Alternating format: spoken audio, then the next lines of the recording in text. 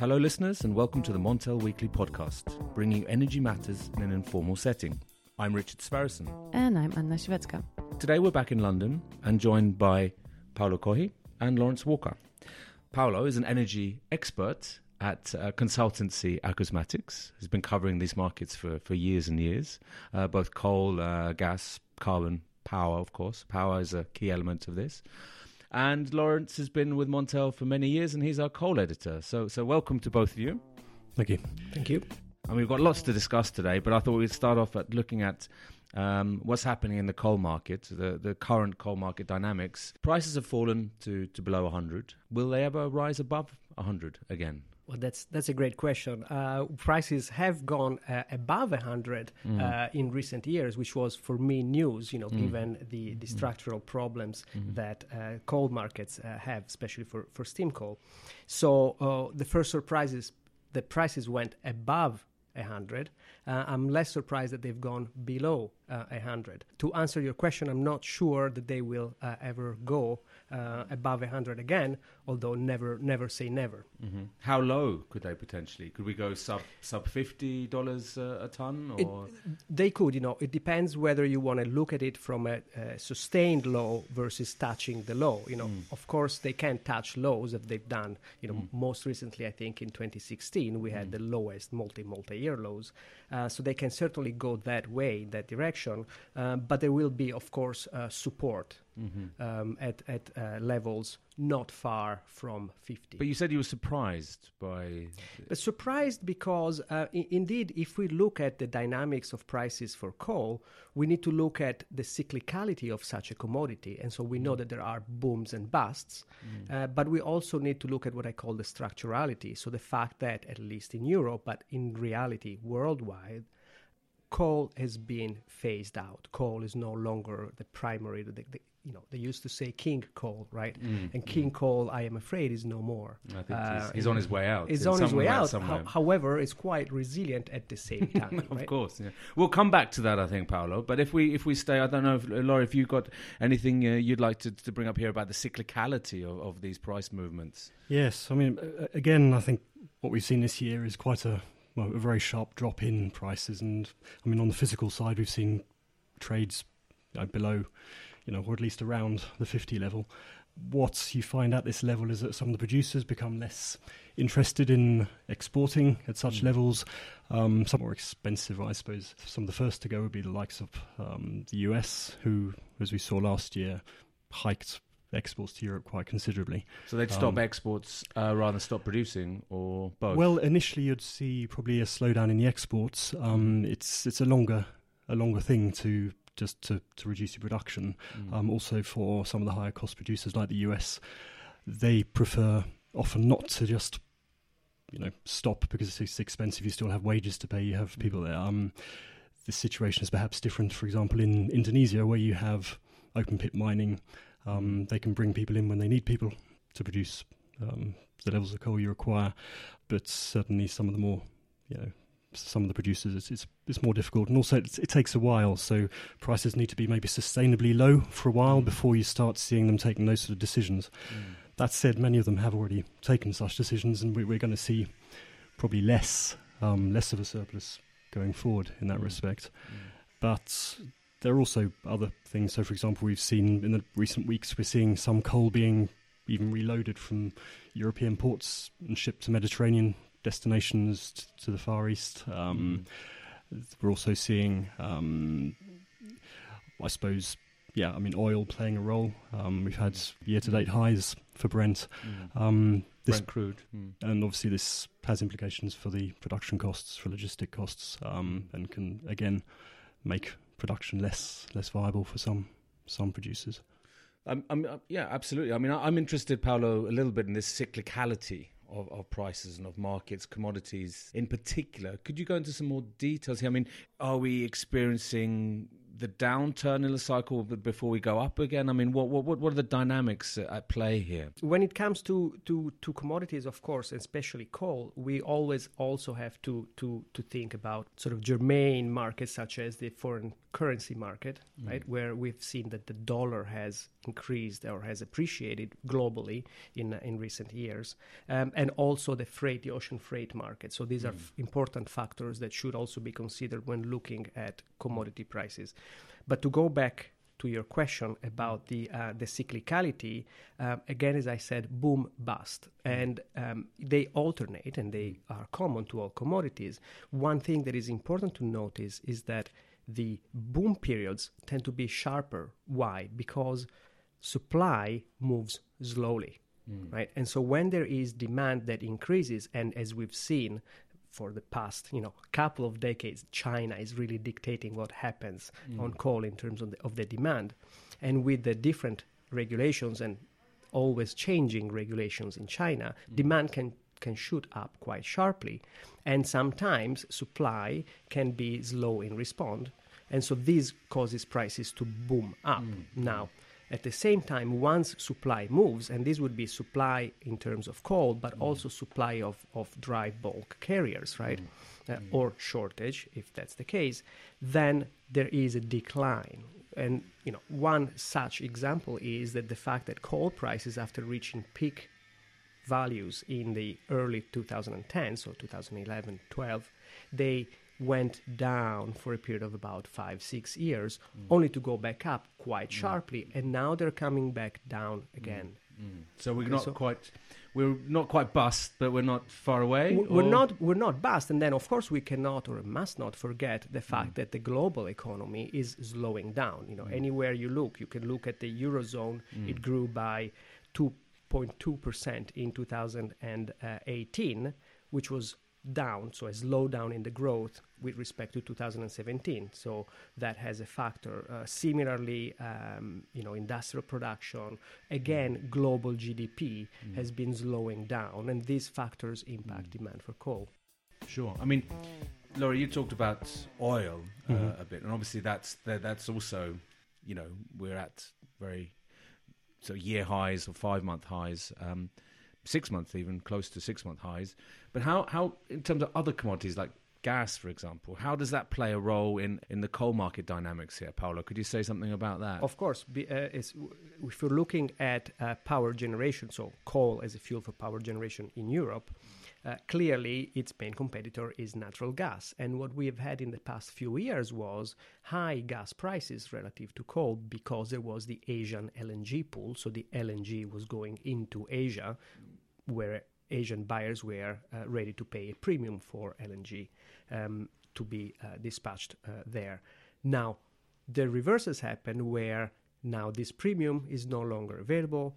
In Asia, LNG has come into Europe, and gas prices in general in Europe have been cheap, and that obviously favors gas generation. It's one of the elements.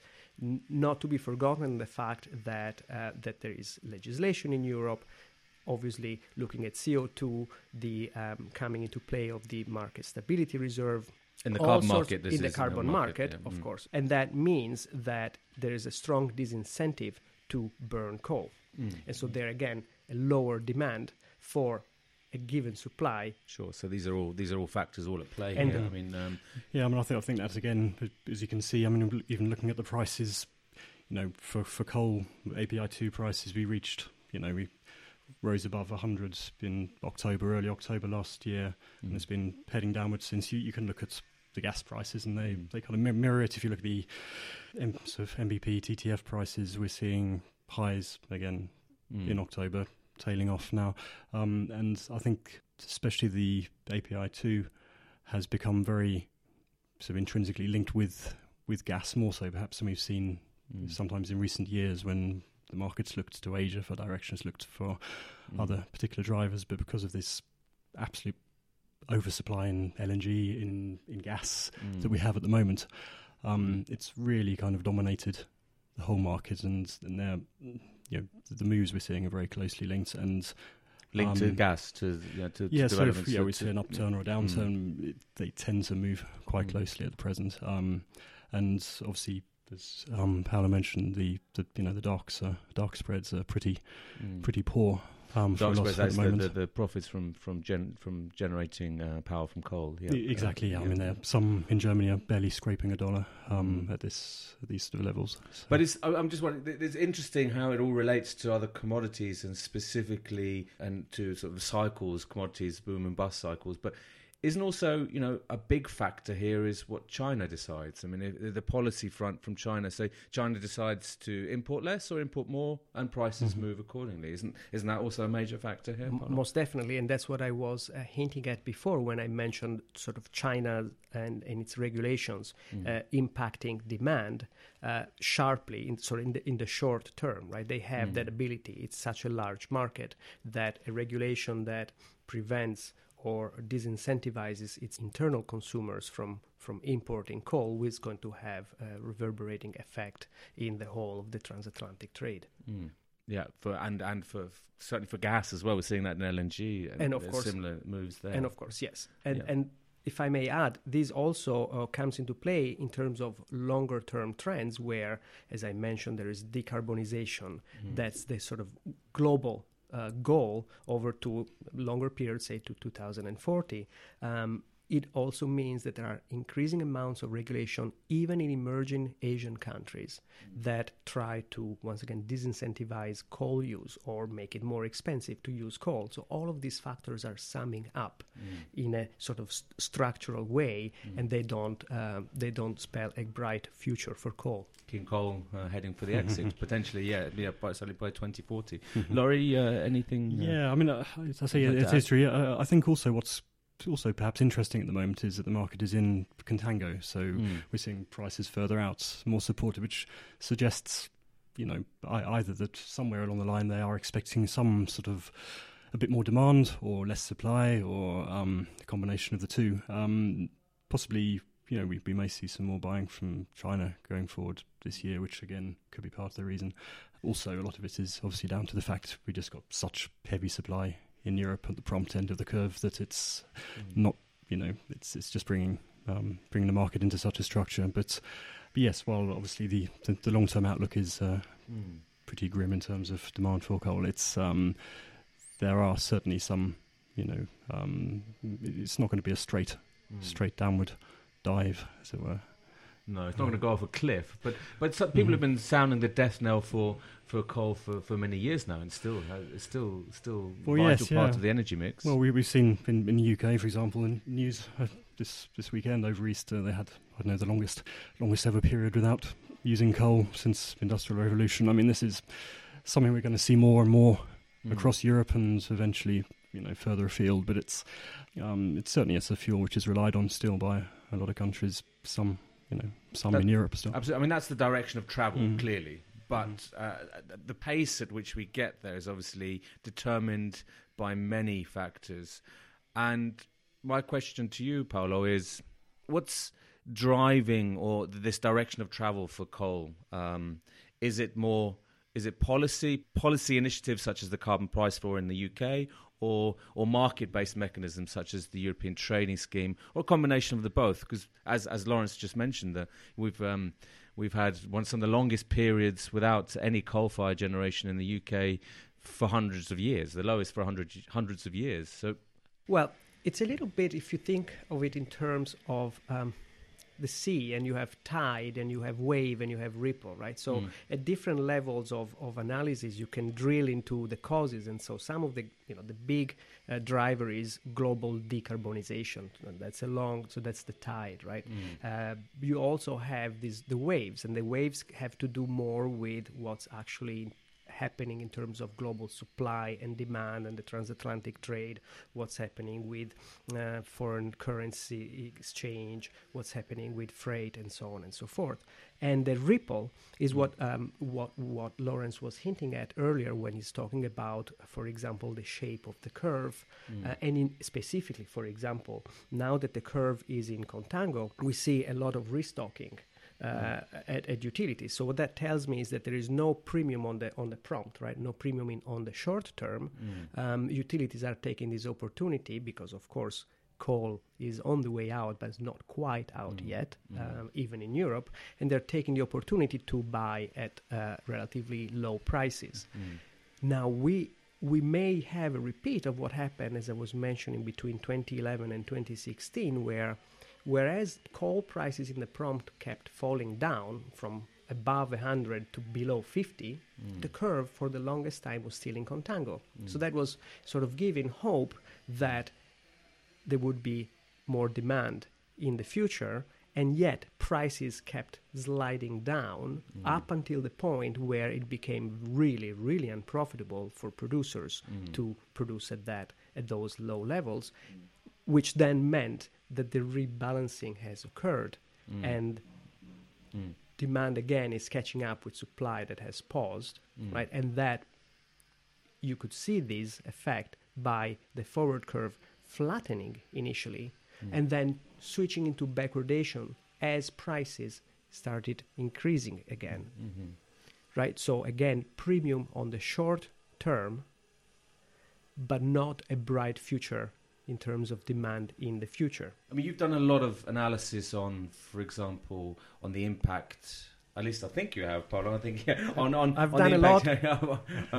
I've done a lot of analysis on many things. Yeah, perfect. So I think, in particular, on environmental legislation and rules, I'm thinking of the Industrial Emissions Directive and potentially the impact there on old coal-fired generation. Yes. I know it was you and your partner Gerald Wynne who covered this in quite a lot of detail and said potentially we could lose substantial amounts of coal-fired generation in Europe because of these rules. So that's where the rules of policies biting in, isn't it? Correct. That's certainly what our research notes were pushing for. Anyways, although then we're starting to touch a slightly different commodity, which is lignite, which is part of the problem, but there is no doubt that recent approval of air pollution regulation, so up until now we've talked about the long-term goals of decarbonization, but air pollution regulation has actually put the impact right here, right now for coal, where existing power plants have to make a decision on whether to comply or not, and compliance is expensive, especially since it happens in a context where many countries, Netherlands is but one example, have decided and put legislation into place to phase coal out. One of the most important examples of this is if you look at the Netherlands, brand new coal-fired units that came online in 2015 will be retired by 2029. Okay, so coal is not a good business from this point of view, and if you want to look into what that means for the commodity, obviously less demand. Which brings me to the long-term perspectives for coal, right? Even though we may have ups and downs in terms of prices, the long-term perspective is not bright because there isn't that strong pull from emerging economies anymore. Once China is gone, India is the big hope. And then we have the hope is in the hope for coal demand. The hope for coal demand, right? The fact that because for others that wouldn't be a hope. Most definitely. Certainly, the people camped out here at Oxford Circus, that would not be a hope. So that would be a worst case scenario. Correct. Just to put that in the context. Anything to add to that? I mean, you're seeing, certainly we've talked about the clear direction in which we're going. So Netherlands, but how about Poland? I think Poland's quite an interesting example here. What are the options for Poland? Poland, well, again, they're Anna's homeland. Yes, yeah. Well, I mean, it's obviously it's a country which is so heavily reliant on coal. It's a difficult. It's going to be difficult for them to get away from it. In the UK, where as we were saying, we can quite, we can ramp up wind power generation, we can ramp up nuclear, all these sort of things. Since Poland is so heavily dependent on not only domestic coal, also imported coal, and I'm not sure I can give a clear answer on how, because I don't think they can solve it. You don't have a crystal ball either, Laurie. But, I mean, I think what is sort of interesting again is the levels of coal. I mean, they completely over imported coal last year, and so 19 million tonnes. Yes, yeah. So, I mean, as a result of that, that was obviously, something supportive in that way. It's also adding to the weight this year because although we tend to look at the stocks, maybe the ARA ports, we look at the stocks at German plants. Obviously, if Poland's not going to import, several million tonnes that it did import last year, that's going to have an impact as well. So it's, even if it's not clear what its legislation is going to do, how its future is in terms of demand, in the near term at least, it's certainly continuing to play quite an important role in pricing in Europe. And it will do certainly this year, if not next year as well.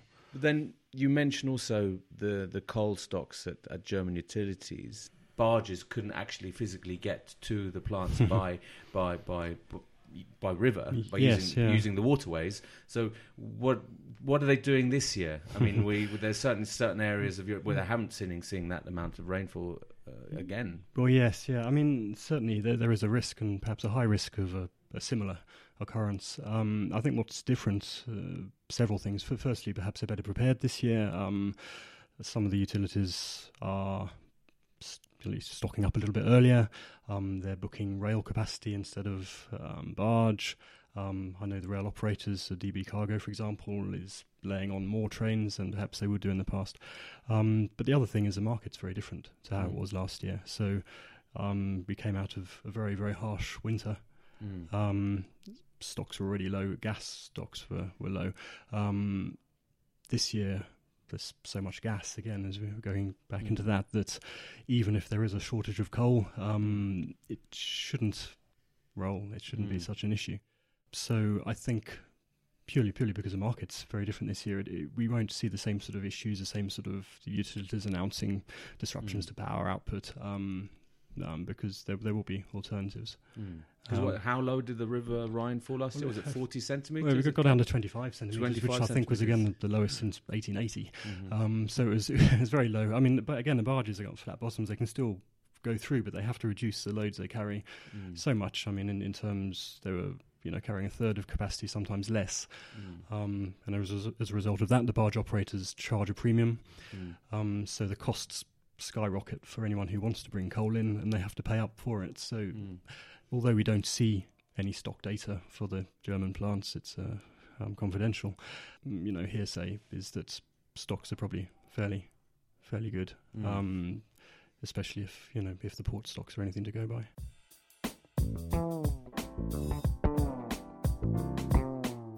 A big part of the political landscape in the UK over the past week or 2 weeks has been the Extinction Rebellion. That's part of a very public rebellion or a movement to urge the politicians to do something about climate change, coming from the school kids rebellion and also what's happening now on the streets and bridges of London. Do you think this is going to exert more and more pressure on politicians to maybe speed up the coal exit? You mentioned the Netherlands.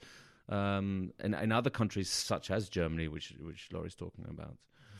Although obviously in the UK there's a big push, but the UK's already gone a long way. Correct. I think it's when it comes down to countries where coal and again lignite have such an important play such an important role, there has to be a political solution that's not just an economics-based solution, and so this may actually lengthen the time, because of the usual arguments about jobs and about the regional economies. So yes, protests are important, but there also is the political and, we must admit it, lobbying side of things, where it's sort of a countervailing force to these protests. I guess the protests get a lot of the news, but the economic power of the utilities gets a lot of the politicians' ears, perhaps. Okay, maybe they listen to them more than maybe to some people on the street. And so one also needs to be realistic in terms of how much acceleration there can be. The United Kingdom has done things well in terms of sort of starting early. The coal legacy has been shed by the UK ahead of many other countries. Countries like Germany and Poland in particular are quite a bit slower in that, but there are reasons. Of course. So do you expect, I mean, there's a huge pressure, and I know that there's the Coal Exit Commission in Germany is, proposing changes to the law. I mean, how quickly do you expect things to move in Germany in this direction? I don't have a strong view on this, so I cannot say how quickly. The one thing I can say is that sometimes these things seem to move very slowly, and then there is a sudden acceleration. I see it a little bit less likely in Poland, because if you look at it, there is a very large state or partially state-owned utility that, as far as I could see, does not have a plan B. There's plan A, which is coal and lignite, and they're doubling down. And they have the sort of agreement and help, in a way, from the government. Now, of course, Poland does not live in isolation. Poland is part of the EU. So I can see these dynamics continuing for where there's a push and a pull. How does this all play out on wholesale power prices? And we've talked a little about the pricing curves for coal, but how does this play out for European wholesale prices for the next... For power prices, again, what we have seen in the past few years is that prices had gotten to a low level, a level that made many large utilities unprofitable, And then prices have recovered from those lows, and it may not seem much, but a difference of, say, €5 per megawatt hour will have a very strong impact on the bottom line of utilities. So price recovery may not seem impressive if we move from 40 to 45, but at the same time, that can have a big difference on the bottom line of utilities. And so utilities that would not have survived, let's say, sub 40 or sub 30, even when we reach those levels, they will not exactly thrive with current prices, obviously, once again, keeping in mind the relatives of price of coal, price of gas. But it is better. So we shouldn't expect prices to jump up. But slowly kind of move up in that. Yeah, but slowly move up, yes. And is this cyclical as well, or is this... Of course, and of course power has its own price, but we must not forget that the power price is a derivative of the price of the fuels that are burned to obtain the power when we're looking at thermal generation. So again, the interplay of coal versus gas. I think that's quite interesting. I think certainly coal plants also set some of the price in the Nordic region, even though coal is on the way out. I mean, when do you expect that to change? I mean, when could the gas plants be the price setting? No, I mean, maybe this is hard to say, really. It just surprises me that, in a region where there is not so much coal, it still kind of sets the price of the price of power. It's intriguing for me. It depends on what the marginal unit is, and of course, once again, we must not forget interplay of imports and exports across countries. We have not touched on it, but another important dynamic of this is the fact that when we talk about generating power by burning coal, we're talking about certain types of units, which are usually large units and not exactly flexible units. And so then those are the problems where if you look at an average price, you get an answer that may be even reassuring a bit. But then when you look at the actual operation of these plants and how much they can make in terms of returns, the flexibility, they cannot offer flexibility. And so therefore there are elements of that are covered by the renewables. No, absolutely. I mean, what do you think, Laurie, in terms of the drivers going forward now? I mean, what are the areas which we should be looking forward into in terms of looking at in terms of the price setting dynamics? I mean, what are the key elements now for the remainder of this year and into next year? Well, certainly for this year, it's going to continue to be. Well, gas is going to play a key role again in Europe, as always for coal, Asia. So China, depends what happens in China. If 3 Gorges Dam clonks out, then suddenly you've got 22 gigs which have to be replaced. So you can never really quite be sure what happens there. And obviously on the policy side, what sort of policy they're likely to bring in. Weather, do we get El Nino this year? Will that affect output? I think there's latest forecasts are sort of 70% likelihood. So that's, I think, triple the usual likelihood. And this again can have both beneficial and negative impacts on production, depending on where you are. How does that happen then, Lauren? Could you it tends to result in drier weather. So, for example, in Australia, you may have less flood-related issues or less heavy rains causing problems. But, for example, Colombia, you may have productions with you may have problems with dust, maybe high levels of dust, which can restrict production. It's it depends. That can play out in a very different way as well. So weather in Europe, weather in China, what kind of, are we going to get a warm, hot summer? Are we going to get a mild one? Are we going to get unlikely to have a cold one, but these things are all going to play into it. Yeah, as always with coal, there's always a wild card which jumps out from somewhere. I say China, weather and gas, probably three big ones at the moment. Well, these surprises that Lawrence is mentioning, they usually hit in one direction, right? You're never going to have a surprise where you all of a sudden have much less supply unless some event happens, right? So usually surprises tend to drive prices up. Does geopolitics have a role here at all? I mean, they've been talking, talk of a trade war, potentially the China-US issues. Could that play in? Most definitely. And one of the ways that would play in is through FX markets, where, again, if we look a little bit back, let's say to 2016, 2016 here in Europe means Brexit.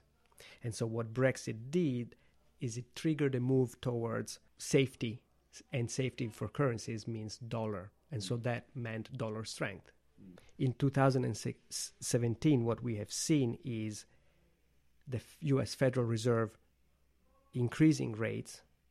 And now to bring it to just last year, what we see again is US protectionism. So once again, questions about trade and trade deals or disruptions of trade that have once again led to an appreciation, global appreciation of the US dollar. This has an impact on coal prices since coal is priced in US dollars. Sure.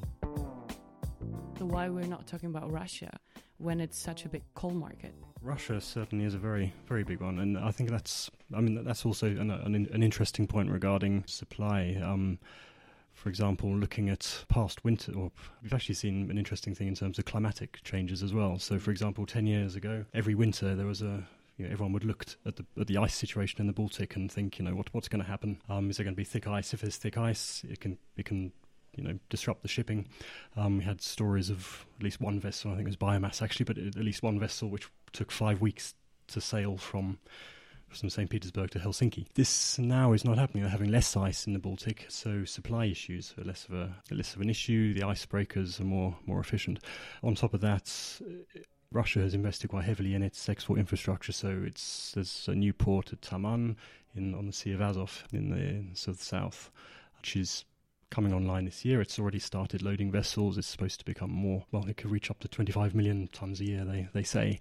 I don't know if they'll be able to fill that capacity, but it's certainly a sign that if Russia wants to get coal out, it will. And it's still a very, very important supplier. It supplies maybe 30%, 35% of Germany's coal.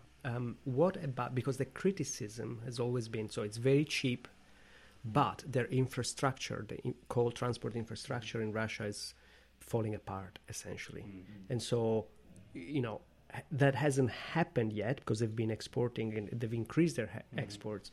But is that a threat still? It seems to be. It is always a threat, and there's certainly the infrastructure, so the rail, especially, they used to have huge problems with bottlenecks on the rail capacity. They have expanded this. There do seem to have been improvements there.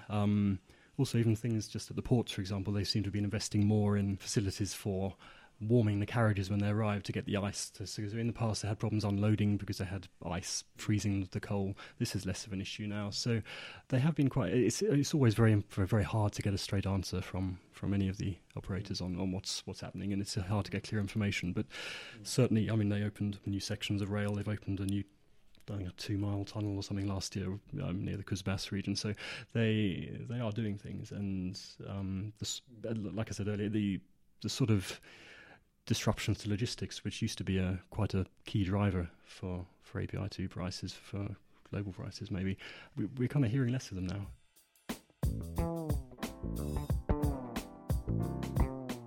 Paolo and Laurie, thank you very much for joining the Montel Weekly podcast this week.